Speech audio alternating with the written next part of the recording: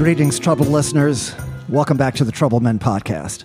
I am Renee Coman, sitting in the ring room with my co-host, the original troubled man for troubled times and future mayor of New Orleans, Mr. Manny Chevrolet. Welcome, Manny. Thank you, sir. Thank you. Thank you for being here once again, Yes. as we always are, in the ring room. Yes.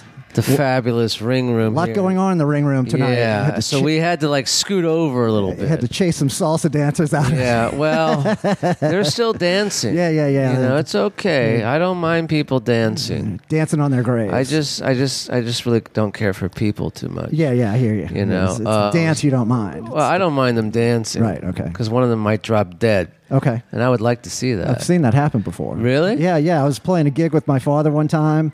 And it he was dropped for dead, some older your dad? people. No, he's still alive, still quite alive. Okay. But it was for an older dance group, and one of the fellas he's dancing, and he keels over, and he's in full cardiac arrest. They call the crash truck. They come and work on him for. Did about you keep playing? An hour? No, we took a break. We'd stopped during that time. You know, Was there a buffet? I don't remember that. It probably was some food. There's probably some food there. So they worked on him for a while, and then they realized that they weren't going to be able to resuscitate him, but they kind of just put him on the gurney and take him away like there's some hope left. And then they clean up all the medical waste that they had generated right there in the middle of Was the there dance human floor. waste? Because when you die, sometimes He was you not just- quite dead. He was just in Oh. arrest. You know, they weren't able to start his heart. So I don't know exactly what he still had his clothes on. So I'm not sure what was going on. But so my father comes over to the woman very, somberly and says, "Well, Do you want to dance? Of course." He says, "So you want us to just wrap it up?" She goes, "Oh no, y'all can start playing again. No, these people are used to it." Oh. So he played another hour after that. Oh. So hopefully we're not gonna have a repeat of that tonight. No, I think they're a little younger, these people. Yeah. They're a little They're moving younger. around. So what's been going on with you this past week? What's been going on? A whole bunch of stuff. I was played a house concert in Florida with Susan Cowsill. I was out there staying in this giant home these people had right on the golf course. And they brought, 50 or 60. On the golf course? Golf course they live, on a golf course. In Florida? In Florida, yeah. Morago? It was Malago? No, the Mar-a-Lago. That's the one. It's Mar-a-Lago? not there. I think that's south of where we were. Anyway, Where were you? in Orlando area.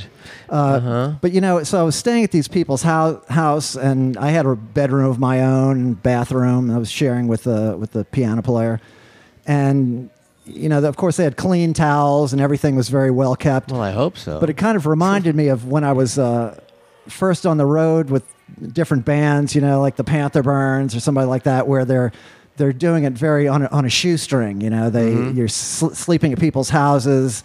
Some single guy who probably hasn't cleaned the bathroom in 6 months, and his cat hair This everywhere. place was like that? No. Oh. But I'm saying staying at this people's house, they had a nice clean towel for me. But it reminded me, as I was using this towel, it reminded me of being out on the road in these early days. And the first few times I would stay at some shiftless person's house and need to take a shower, and he goes, "Well, I have that towel. It's like a towel he's been using, and it really wasn't well laundered in the first Community place. towel. Community towel. Yeah. So after one or two experiences like that, I made a great discovery, innovation. Towels. Your own towel. Well, no, check it out. So all you fledgling musicians out there, young people that are doing these 12-hour drives and sleeping at people's houses to go play $100 Don't date. bathe. No. Well, that's some people do that. I like to bathe. But what I discovered is if you buy a roll of paper towels and carry it with you, you can dry your entire body and your hair with 10 paper towels. So it's like having a brand new clean towel every time. You just pull off those 10 sheets of paper towel and go to town. So man. what was your towel of choice? Like Bounty? Bounty's always good, Bounty but or they Viva? They all work. Viva, yeah. You seem like you're cheap, so you'd buy like the generic brand. Sure, those work just Yeah, as well. You're just yeah. going to throw them away anyhow. Yeah, it's not like yeah. you're going to reuse them. So Right. Well, that's great. So you were at this gig. Yeah. So anyway, it was a lovely affair. I'm just saying that's what I did over the weekend.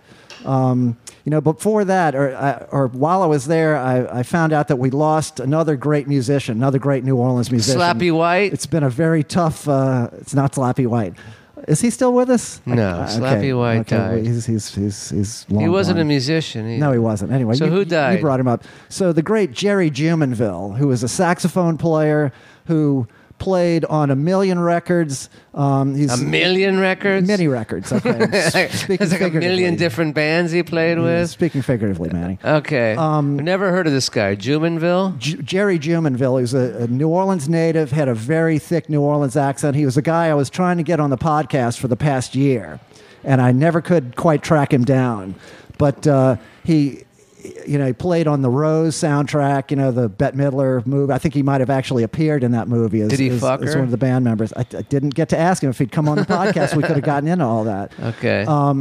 He did tell me a great story one time. He was talking about I had brought up Bob Dylan or something, and he says, "Yeah, Bob Dylan tried to hire me for a tour." I said, "Really?" I said, "What happened?" He goes, "Oh, I turned him down." I said, "Jerry, why'd you turn him down?" He goes, "Have you heard him sing?" Yeah, exactly. I said, "Well, no, I really like Bob Dylan."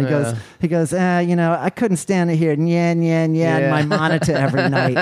It's like, wow, that's a one of a kind perspective there. But So anyway, he's dead. Jerry just passed away. Yes, he's a very beloved musician. 2019 has been a tough year for New Orleans musicians, man. It's almost over, but I'm hoping to hang on through the new year. Well, I hope you do. Oh, thank you. I was ready to kick you out of the car on the way here. Yeah. So you could have died then. Yeah. I was ready to jump. So Yeah, well, I gave you every opportunity. I know. You slowed the car down. Yeah, I slowed 5 the miles car an hour down. slower. Yeah. Anyway, but here we are, Manny. Here we are, Right. back in the ring room. And anything else? No, let's get to our guest because she's got to leave early, so yes. we should get to her. Yeah. We She's can always got a drug deal to do, I guess, or something. like our president, like John Bolton was talking about. Actually, I think impeachment is going on right now. They're taking a vote on impeachment. Yeah, I'll believe Anyway. it when I see Did it. I just get compared to our Yeah. oh boy. Many assertions are going to be made here, Hannah. Anyway, you can defend them or accept them as you wish. So our guest, again, a person I've been trying to wrangle into the ring room for quite some time, at least 6 months, and fortunately, she made it here alive. So all you guests, potential guests, don't sleep on it. Don't think you have more time than you do. No one. Life is precious. No one knows how much time any of us has. Only God. So this is our guest is a musician. She's a singer, trumpet player, piano player. She comes from the Massachusetts region. She's a Barnard trained musician, Columbia University. She plays in the St. Cecilia Asylum Chorus. Also, she has her own Hannah KB band. She's one of the dueling piano players at Pat O'Brien's, and beyond that, she's a lobbyist for the Music and Culture Coalition of New Orleans. So, without further ado, Miss Hannah Krieger Benson, welcome, Hannah. Thank you. Thank you. She gave you a look when you said activist. Well, no, because he said lobbyist. Lobbyist. Okay. Activist, I'm used to advocate. Lobbyist is not a good word. Not a lobbyist. Okay. Yeah, you're not a lobbyist. I mean, lobbyists get paid really well. Okay. Well, maybe you're wish working your way up to that. Perhaps you're getting a lot of legislative experience, a lot That of is arm true. twisting experience. That is true. And Lots policy writing. Lots of policy, lots of arguing, lots of trying to make things better and not worse. Yeah. Good for you. Well, so you came down to New Orleans. I find your story fascinating. So you're trained in music at Barnard, Ivy League school. It's funny you say that. Barnard trained musician means literally nothing because it's not a music conservatory, and I didn't study performance. Some student just got murdered there last night. Unfortunately, a Barnard first year got freshman got killed yesterday. It was very, very sad. I know there's a lot apparently there's a park right next to Morningside Park right that there. you shouldn't go out after 10 o'clock. You shouldn't walk through this park. Apparently, that's most of the students know this. Yeah, that park is. what's the name of that park? Morningside Park. I'm assuming. Yeah, I think that's because I was watching the story today about it. Her encounter was at about 5:30 p.m. though. So yeah, that's weird. That's weird. It was just a random fluke thing, and it's so tragic. Absolutely. I was texting my college roommates about it today. We were talking about that. Yeah, that's tough. No. Very, very, very sad thing. Great way to open the show, Manny. Yeah, you're right. So anyway, so you came down to New Orleans after Katrina with Habitat for Humanity. Right. Well, because you're a do-gooder. I don't know about all that. Yeah, so why would you want to do that? This is the worst place ever. Like year and a half after the storm with a music group. Okay. From Columbia on tour. Keep it right there by your mouth. And I had no plan. I was about to graduate in 6 weeks. I had no plan. People in New York were saying, good luck getting a job. Because that was 2007. Mm-hmm. Somebody here said, we need you here. I don't know what that meant exactly, but there's this demographic, this very particular demographic of young, 18 to 20, whatever, from the coasts or the upper Midwest, generally white, generally upper middle class, who came down here after the storm and worked often in building or another nonprofit. So I was squarely in that demographic. I didn't know what I was going to do, but I up and moved here sort of with no plan, and then I got a job. So what were you doing? You were building. You were building. Swinging a hammer. So you're certified to do that, or they just say wing it. Put a nail in a 2x4. As they say, it's learning by doing. Learning Is there on the someone job. in charge? Well, there was. I mean, sure. My first year, I was a construction assistant. The second and third years, I was construction staff, so I was running sites. But at that point, I'd been around for a little bit. You learn pretty quickly, and houses are not simple, but straightforward. And so you must have enjoyed doing that. You did it for several years. You loved it. Loved it. It was so much fun. I used to have really good muscles. They're all gone. Yeah. Speaking of muscles, I know. Exactly. Yeah. So you did that while you're also starting to play music here. I was freelancing a little bit, lots and lots of Craigslist ad responding and poking around on Craigslist. At some point, I don't remember how, I started teaching music at the synagogue, the Sunday school, the religious school music. That's how I first met you. You were. I used to make your children sing. I don't think they liked it very much. My children are wonderful singers. They were really great. They like to sing. I would go in there on Sundays, maybe every other week. And see, after 3 years of that, I guess I was done with that. I freelanced, sort of full-time freelancing for a little while in music, and then started a master's at Tulane, which I never finished, but that partly turned into the nonprofit that I still do work with 7 years later. And then about 6.5 years ago, I got the piano bar gig, which is very, very steady. So that's at Pat O'Brien's. Mm-hmm. For all of you that have never been in New Orleans, don't know Pat O'Brien's, it's a big tourist attraction. It's the inventor of the hurricane. It is the oldest continuous music venue in New Orleans. Oh, did not know that. As far as I know. Huh, okay. Is that where they grease the poles? No, that's a pre-Mardi Gras thing. That's just like a French Quarter thing. Oh, but isn't it it's at a certain big restaurant, hotel? Yeah, it might be somewhere on Royal Street or something. Yeah, you guys would know me. It's not Pat O's for sure, because we don't have... Yeah, we don't have. You don't have poles. No, at least not to the same. But actually, no, none at all. At Pat O'Brien's, it's a place that you'll see graduation parties or like an engagement party and people drinking to excess. Yeah, well, so the business it's the whole inside of that block in between Bourbon and St. Peter.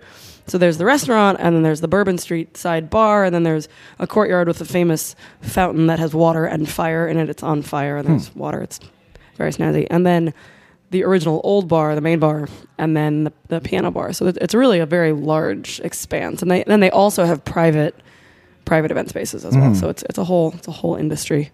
But the piano bar is this famous old thing. So let's forget about that. Let's go back earlier before Columbia and all that. So where are you from? Boston. Boston, okay.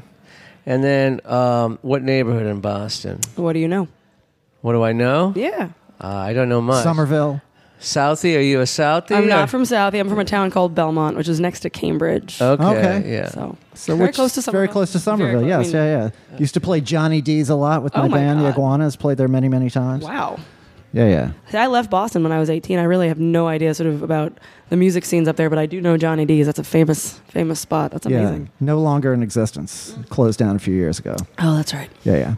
But your parents still live there? My folks are still there. Okay. Yes, indeed. I was just there for Thanksgiving. Oh, very nice. So you're a young kid. You learned music at an early age.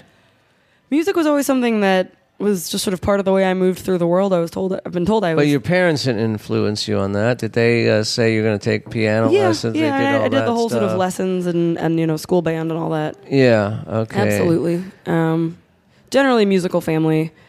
I was never very good at practicing or sort of, doing the classical thing. It was clearly not for me. Right. But I always found was pretty good at accompanying myself and singing, Broadway show tunes. So as a or- Bostonian, you go to New York for college. Mm-hmm. So how was that for you? Because New Yorkers and Bostonians, they don't get along very well. it's a myth. It was great. It was Really? Yeah, it was great.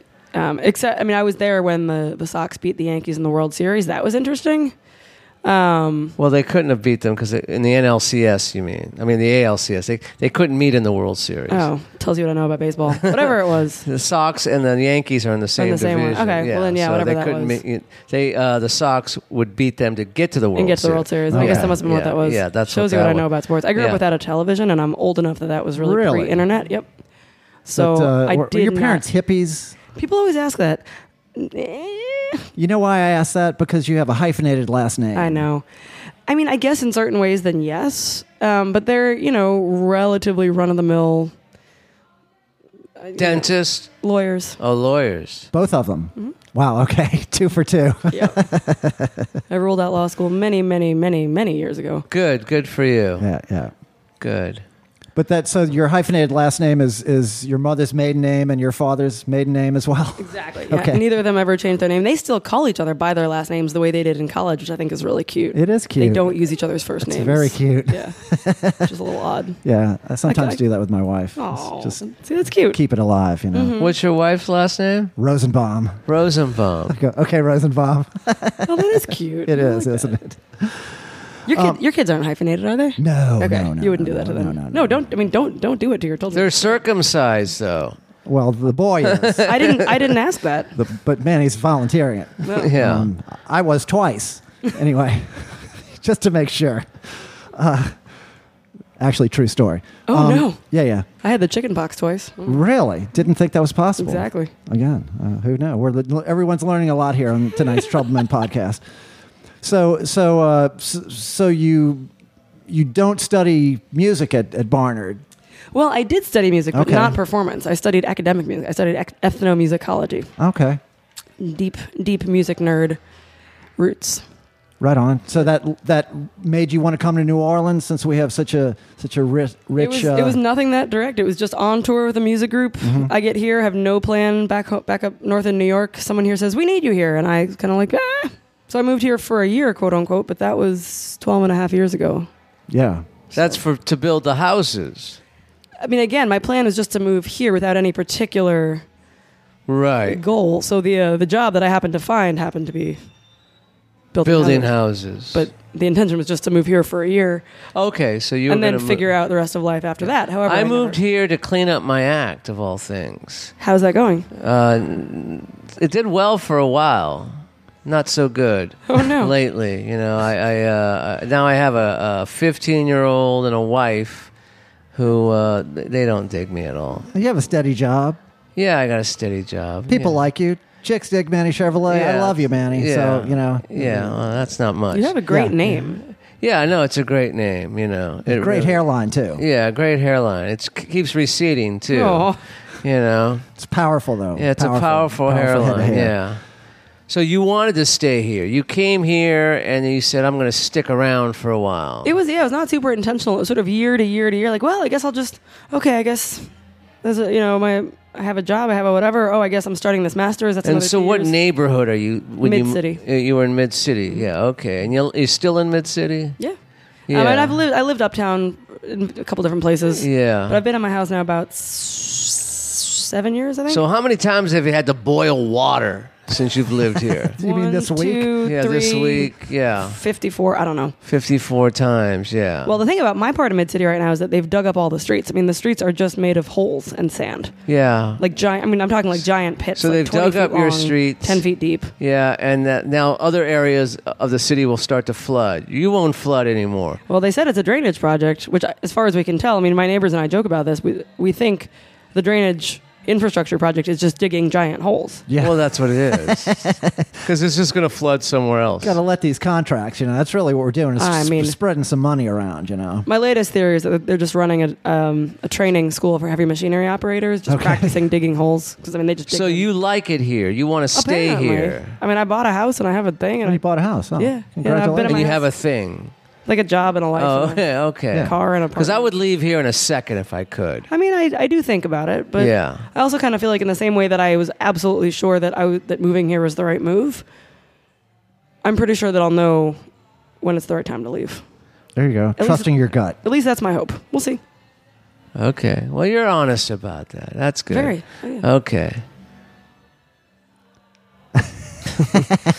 So you're a career musician in New Orleans, and a few years ago, they're starting to float this idea of the master plan and master zoning plan, and some of these agencies start coming around and with the dB meter standing in front of clubs and trying to enforce these dB, like these noise caps, and it's really curtailing a lot of regular business that's been going on for a while.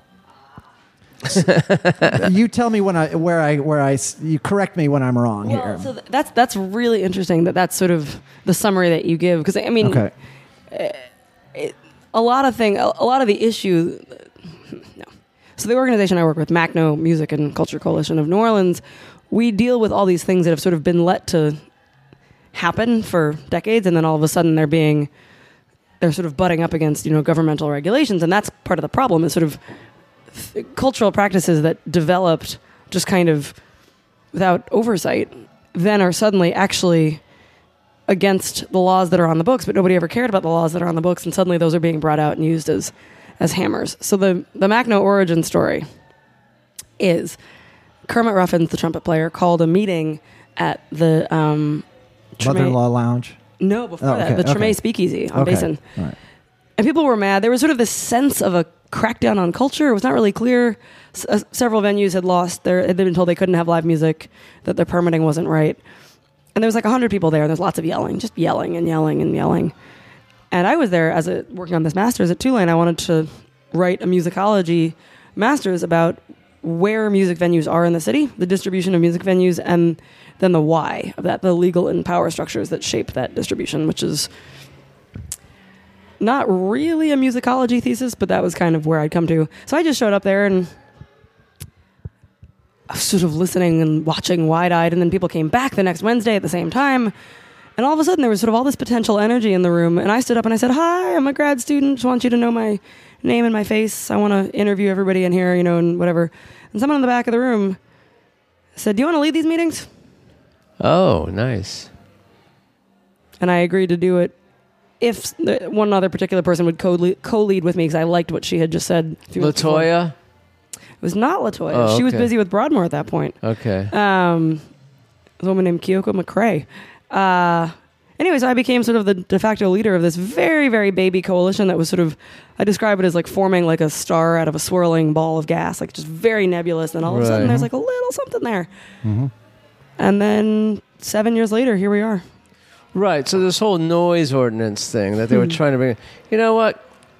The way I look at it, if you don't like noise, then why live there? Move to another neighborhood. Yeah, Yeah. the noise was there before. Yeah, the noise has always been So there. that's always the argument. And the problem with Yeah. that is then it very quickly devolves into who was here first. And most often it's people who have been there less often than the noise, but sometimes there's also the fact that people have been there a long time and neighborhoods change. Yes. they did. And so I always try to steer it away from devolving into who was here first, because that's usually I was here first, just to to clarify. clarify. clear the air. Yeah. Anyway. I was born here. I was born at this table. Yeah. anyway, all I'm saying is that line of whatever tends to kind of reach a dead end at some point. So I usually try to steer things away from that, just because. Well, it's like this guy. What's his name? Sidney Torres. Sidney Torres. Yep. This guy. I don't know you're going to say that. Yeah. You said a guy. Yeah, this guy, Sidney Torres, who just thinks that he can just, call the shots. And Yeah, well, they everything. had Bufas. They've been having music there for years and years, 20 years, 30 years. And, Yeah. and Yep. he buys the apartment Next door. to it and immediately starts going, oh, you guys are too loud. I Right. can't have all this he music. knew. I mean, that was one Yeah. that we ended up observing that legal battle a lot, just as sort of an outside observer, which I learned a lot. And I mean, the fact is, he knew that he had no legal standing whatsoever, and that was very clear. And his sort of solution to that was to just sort of throw his money and his weight around and try to sort of kick it down the road long enough that it would be a burden on Bufas. I remember at one point they agreed to a reduced music schedule for 2 months. Mm-hmm. And the idea was in that time that measurements would be taken, but Sidney Torres wouldn't let anybody onto his property to take the measurements. But what I did is I sat down and calculated very roughly how much musicians' income was lost with that reduced music schedule. Mm-hmm. Well, you know what I told the And it was, people you know- at Buffa's to do? I told them to put their garbage in front of his house. Yeah. Like 'Cause old style mafia move. yeah. Just put the garbage in front of his house, They man. they were such good neighbors to him. They really were like very, very, very Trying to accommodate him. upstanding. Yeah, I mean, the way he acted toward them was absolutely inexcusable, and it really was like the prime example of somebody who's wealthy and entitled, and just sort of says, "This is my vision of the world, and I'm going to impose that vision." Right. And, And he wanted to be mayor of this city. I think he probably still does. Yeah. he found a bigger arena in which to swing his dick, which is that Okay. that TV show about flipping houses. I'm sorry if I'm not supposed to say that on. No, that's fine. No. I liked it as soon as you said that. Yeah. No, I mean Turned literally, me he on. found that. Especially you holding going that for that mic and saying, no, I'm kidding. Hey, No, he's an idiot. The well, guy's no, an he found a idiot. TV show in which he got to be sort of this big, Yeah. whatever. I But want to get had- him on the show. We got to get him on the show. Yeah, we're Gross. trying to butter him up here. you know? Yeah. Gross. We're trying to- yeah. Wait, I had a letter ready. If he came out as a candidate for mayor, I was ready to come out swinging. I Okay. think he hasn't really come out, if you know what I mean. Okay, well.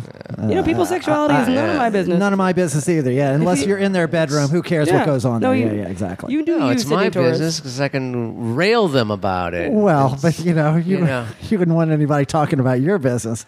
I don't You don't care. care. I know, I know. I don't care. It doesn't that's matter the to thing. We've done this show, 200 episodes or something like About that, yeah. You know, it seems like that. Yeah. And you still don't get it. I don't give a fuck. I really don't give a fuck. And, No, I get that. that's why you delete me and all that kind of stuff. Manny, that was 2 And months you ago. edit me and stuff. That was 2 months ago. You know, if your sister liked that bit.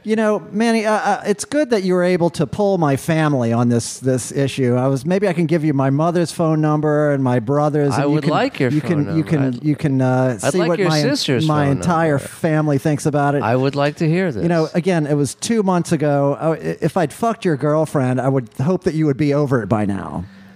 I don't have Is a that how long girlfriend. it takes Anyway. to get over that? 2 months? No, shorter. It's shorter than that. Anyway, that's again.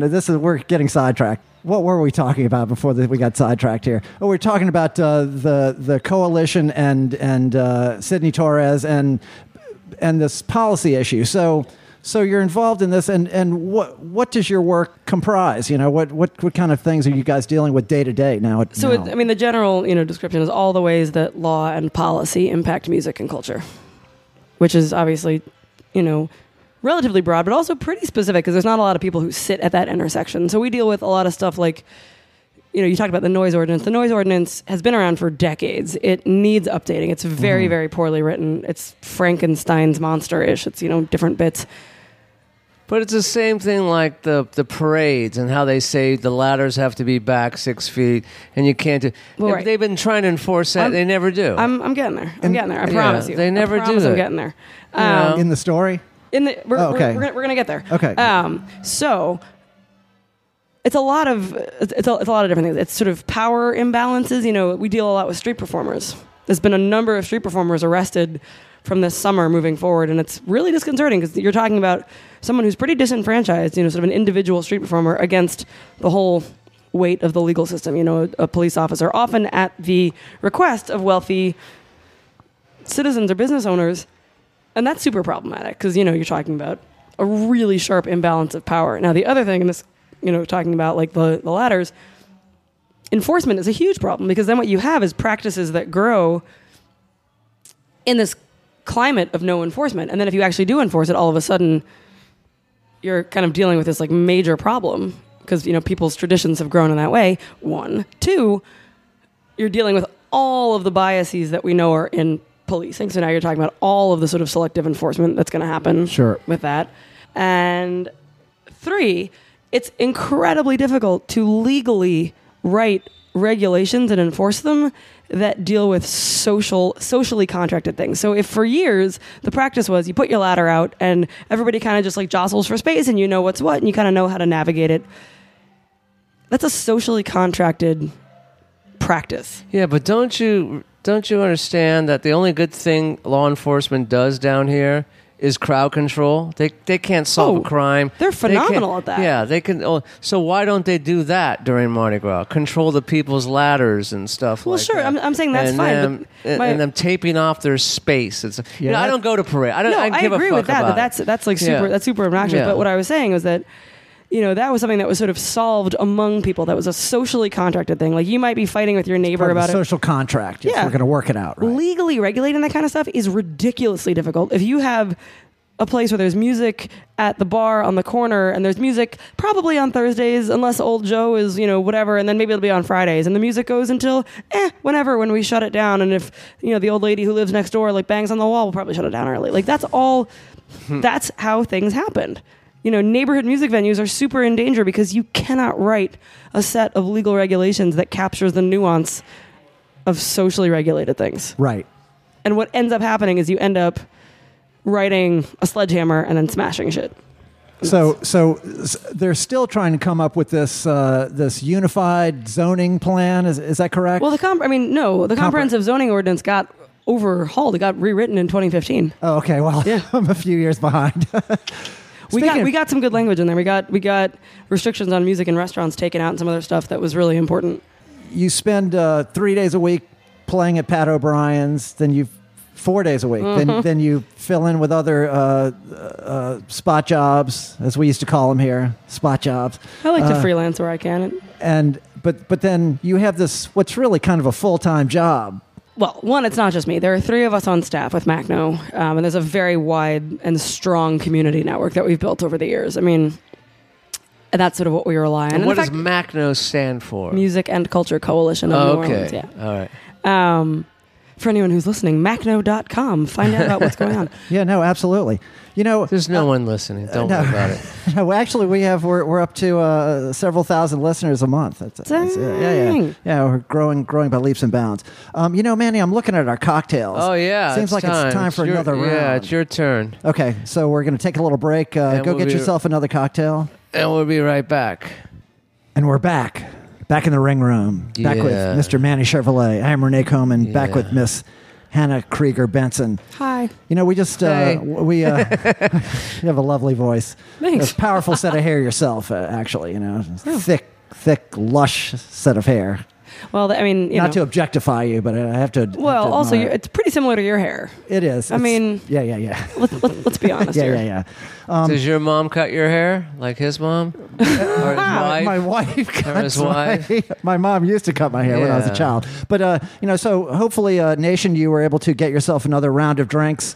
If you enjoy the podcast, we have a Trouble Men podcast cocktail fund. You can go to the link there in the show notes or in the links or the Facebook page and make a contribution to the cocktail fund and buy Manny a round of drinks, and we'll give you a shout out. So, Hannah, interesting thing I discovered today that you were the 2015 City Business Woman of the Year. That must have been quite a nice thing for you, huh? I was very honored. That was one where, it's funny actually. Earlier on, I mentioned Rob Schaefer, the bass player, who's a good friend of mine, and right. It was actually his partner, Carrie, who works in PR and she's wonderful. She nominated me for that, and she and especially I was pretty clear that I really didn't fit the profile. Macno is a nonprofit. I was not working in business. To say I was nominated for women in business, in some ways it was very sort of out of the box.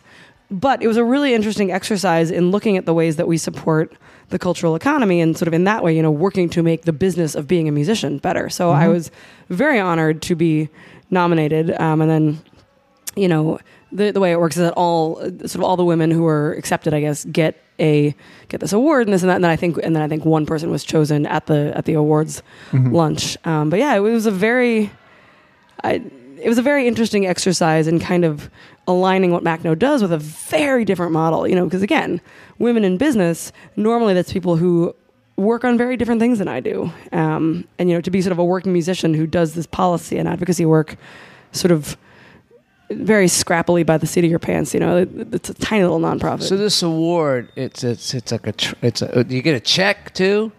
No, it's just an award. There's like a little curved glass thing with my name and whatever, and it sits on my... I have above cabinet. your toilet? No. I have a cabinet with tchotchkes in it. Okay. Nice. Tchotchkes is Yiddish for what? Things? Stuff? I don't know. Bits. Crap. No. I don't know. Yeah, I think everybody knows what tchotchkes are. It's one of those Yiddish words that's made its way into the American vernacular. I've lost my ability to know if Yiddish words that I use are commonly known or not. Yeah, so, no, that's for sure very... that one is. Maven, that's another one that people don't... I don't know. Yeah. Anyway. So did you grow up in a pretty religious household? I would say we were practicing. I mean, Conservative, which for anyone listening, conservative Judaism is not sort of politically or personally conservative. It's just the name of a particular sort of relatively progressive strain of Judaism. So grew up going to synagogue on Saturdays. Pretty observant in that way. I still. No, I'm not super practicing. I definitely observe major holidays. Because so when you come down here, you fall right into this job, teaching early childhood education and the synagogue religious school. Teaching the kids Jewish. There's a lot of Jewish music, and I kind of had a background in Jewish music. The music group I came on tour with 6 months before I moved here was a Jewish music group. Huh? Really? Like playing like klezmer music, or I don't know. Jewish a cappella. Oh, okay. Really? Yeah.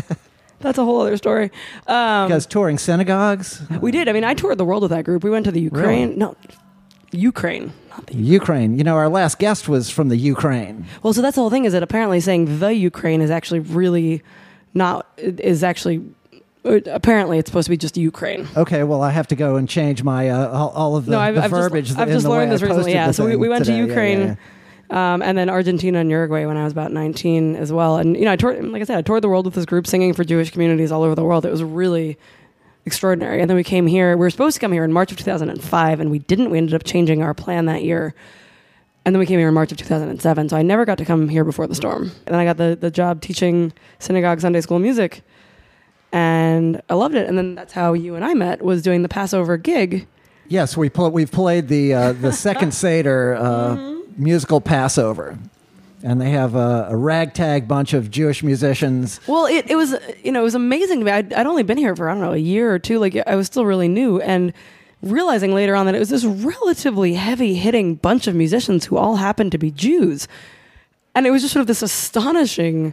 Looking back on it, I was so naive. I was showing Joe Crown how to plunk out the chords of some Passover tune, and then later on I was like, what was I doing? Joe Crown. Joe Crown. No, but you did great. No, I remember that, and I thought I was immediately impressed by you, because you weren't like a religious school teacher that knows some songs. You were clearly a musician, because you carried yourself like a musician. You had the confidence of a musician. You could lead the band. Look, that means so much to me. Like somebody who's good on the bandstand, somebody can start a tune, somebody can end a tune. A lot of people go and have a lot of training.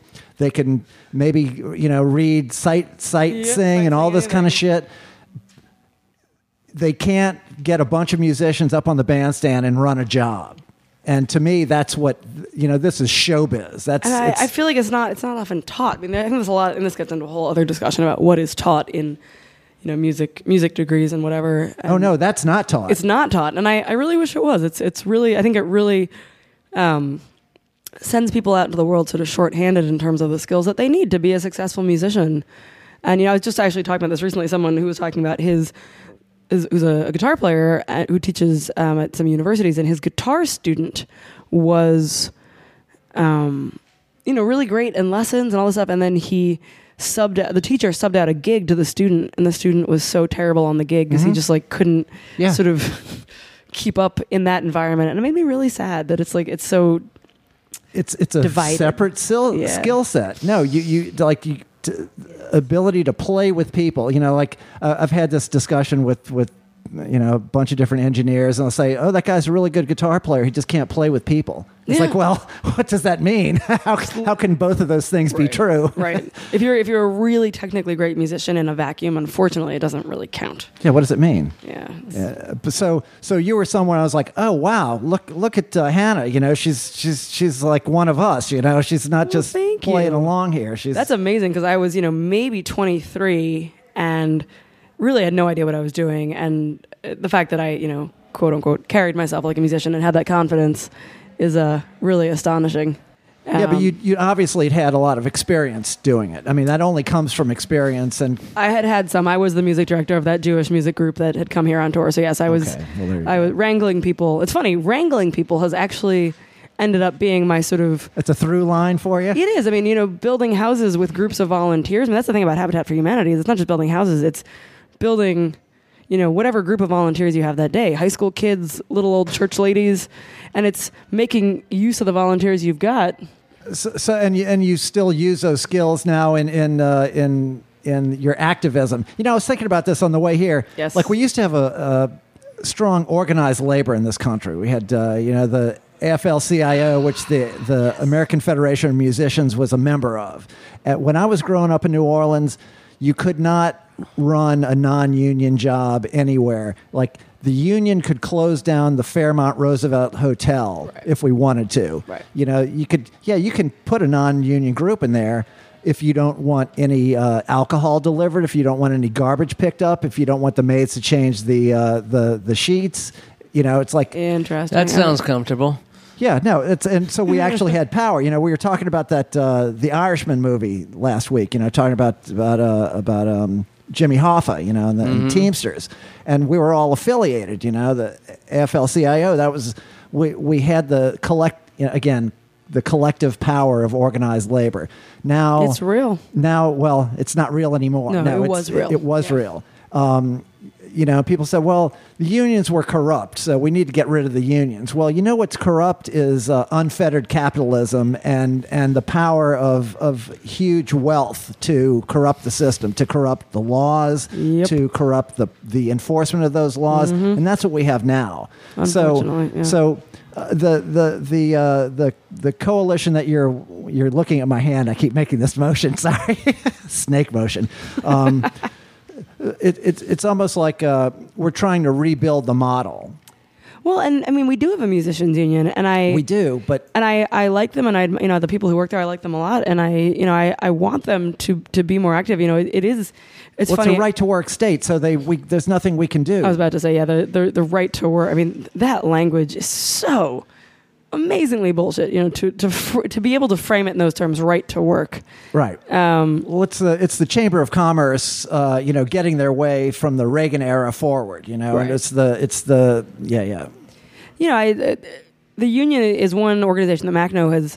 We've certainly been in the same sort of rooms or coalitions with them, but we've not been able to work with them, I think, as much as I would like. And I really, really, really want the union to be, as strong and robust as possible. And they do provide a lot of good services for their members. I think we sometimes sort of work in slightly separate spaces, because I think Macno takes on some of the sort of more politically fiery fights.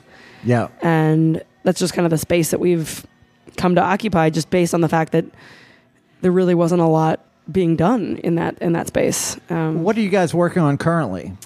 Well, so there's definitely a recurring issue with street performers and the way that they're vilified and criminalized. So trying to work on getting some better training for law enforcement around that, or some sort of better. It's not even the laws in the books. It has to do with sort of the language and the framing. Street performers are talked about in the same sentence as garbage or, human feces. I've literally heard presentations or, in meetings where street performers are talked about in the same sentence. It depends on their act, though, doesn't it? I'm still going to defend their legal rights, even if they're musically I problematic. mean, because I've seen some street performers that are just bad. I have too. I'm still going to defend their They legal just- rights. They I'm just going to. stink, and they shouldn't be there. Well, but that's such a slippery slope because who gets to arbitrate what's good and what's bad? And the problem is, once you start with that, I'm going to defend everybody's legal right to perform because if you don't, you go down the slippery slope of who gets to decide what's good and what's bad, and that does not ever end well.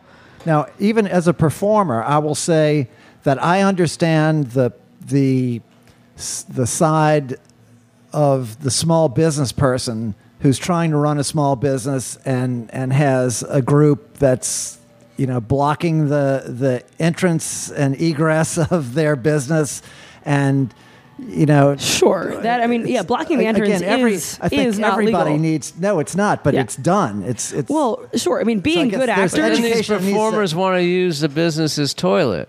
sometimes.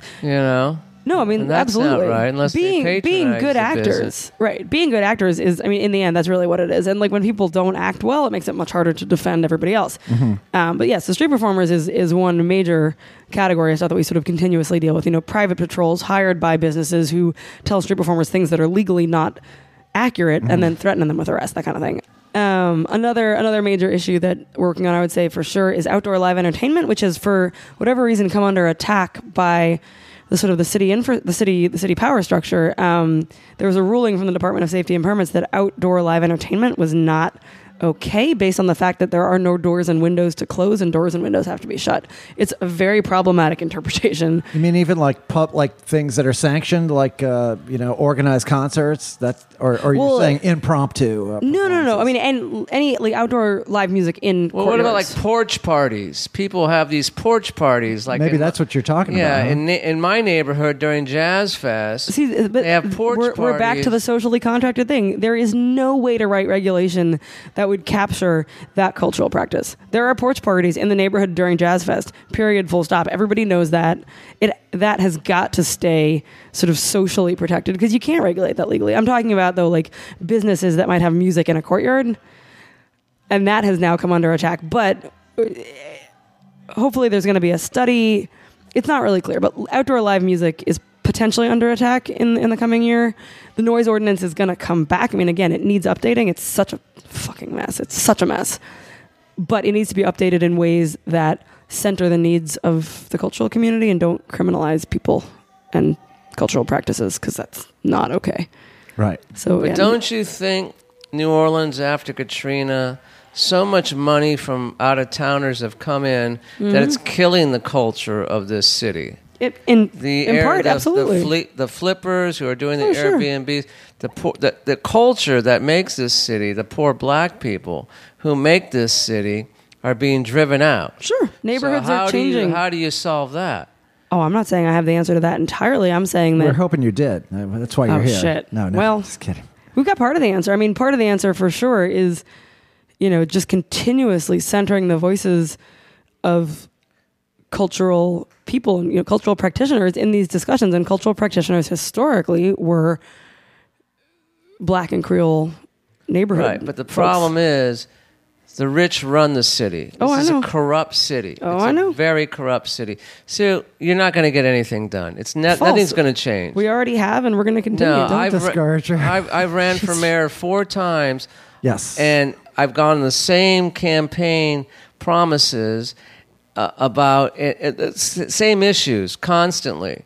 And you know what? It's like 20 years, and the same issues are going on. Oh, 100%. The same ones they talk about every 4 years are I going believe on. that. So this city, nothing's going to change. That's why we Except need to that get out. Things have been changing. Things What have has been changing in this city? Well, I mean, more money, out of town money's coming in, and no one can afford to live here anymore. well, sure, that's a change. I mean, Yeah, so the question that's then a becomes, change, but that's not a good change. no, Right, not at all. right, You know. All I know. But I mean, here's the Macno- thing: I've told Renee this a million times. It doesn't matter what happens. I mean, people get murdered every day. People get on Mother's Day get murdered. Nothing's going to change because the inertia that this city breeds. We'll just have a festival, a parade, and we'll forget all about our troubles. And that's the worst thing about this city. Well, it does have a Caribbean approach to life, yes. Except that things have been changing. I mean, Macno, sort of accidentally, has changed the legal structures and the legal landscape around Now, culture. what is MACNO again? It's this small, scrappy organization that deals with all the ways that law and power impact music. and Okay, culture. what does it stand for? Music and Culture Coalition of New Orleans. All right, good. Same. You know, I mean, believe me, I completely understand the sort of the futility feeling, but that's not where I choose to put my time and energy. You know, Hannah, as a But I've also chosen a very small, I mean, I'm not running for mayor. I've chosen a very small sector in which to work. And the fact is, we've been able to affect a lot of change there. And we're going to just keep working on it because, you know, in that slice, we're able to be effective. And so I have to. yes, you know, Manny is the snake trying to swallow the elephant. You know, he's trying to take on all of the as a candidate for mayor. What does that even mean? As a candidate for mayor, you're taking on all of these issues at once. I'm saying so. She's No, saying the thing is, contrast next election, I don't care about those issues. Okay. Oh, really? You have a new platform? Yeah, I have a totally new platform. Nice. Because nothing's going to change. Right. I mean, potholes, corruption, crime. Okay. Nothing's going to change. You're getting to my next point, but go ahead. The lack of education. I mean, this city's a dump. It's a fucking dump. Okay. All right? So I'm going to campaign next election on something that this city doesn't have a problem with. Okay.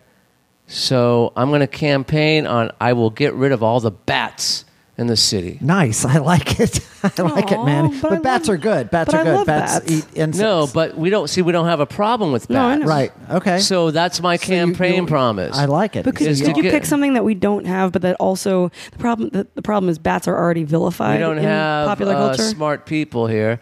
We don't have higher education here. We don't have. I'm just saying, like, if you said, "Oh, I'm going to get rid of all the kangaroos," I'd be like, "Oh, that's amazing," because kangaroos are not vilified in popular culture. Bats are. Bats, Okay, Bats all right. need some support. Well, you know, she makes it. You make a lot of good I points. love Hannah. bats. They eat mosquitoes. I'm the person who gets all the mosquito bites. Really? I hate mosquitoes. I love bats. You know, I would say as a native, you know, my perspective in this post Katrina culture. People said, "Well, aren't you afraid? You know, New Orleans, all these new people coming in are going to change New Orleans." And I thought, you know, looking back over the long arc of New Orleans history, in fact, that's usually not what happens. Usually, people try, then they give up, and what winds up happening is New Orleans changes them, or they leave. And that might not happen in a year or 5 years, but over 20 years, it does. You know, New Orleans has a very heavy specific gravity that tends to change everyone. I fell into it. Right on. Again.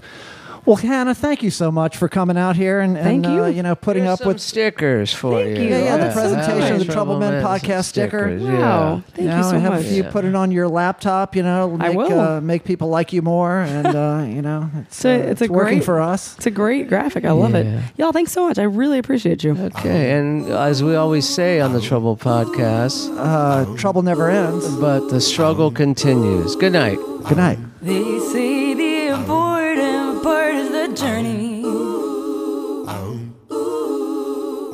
They say stop and learn along the way. What about the place for which we are yearning? Gotta hold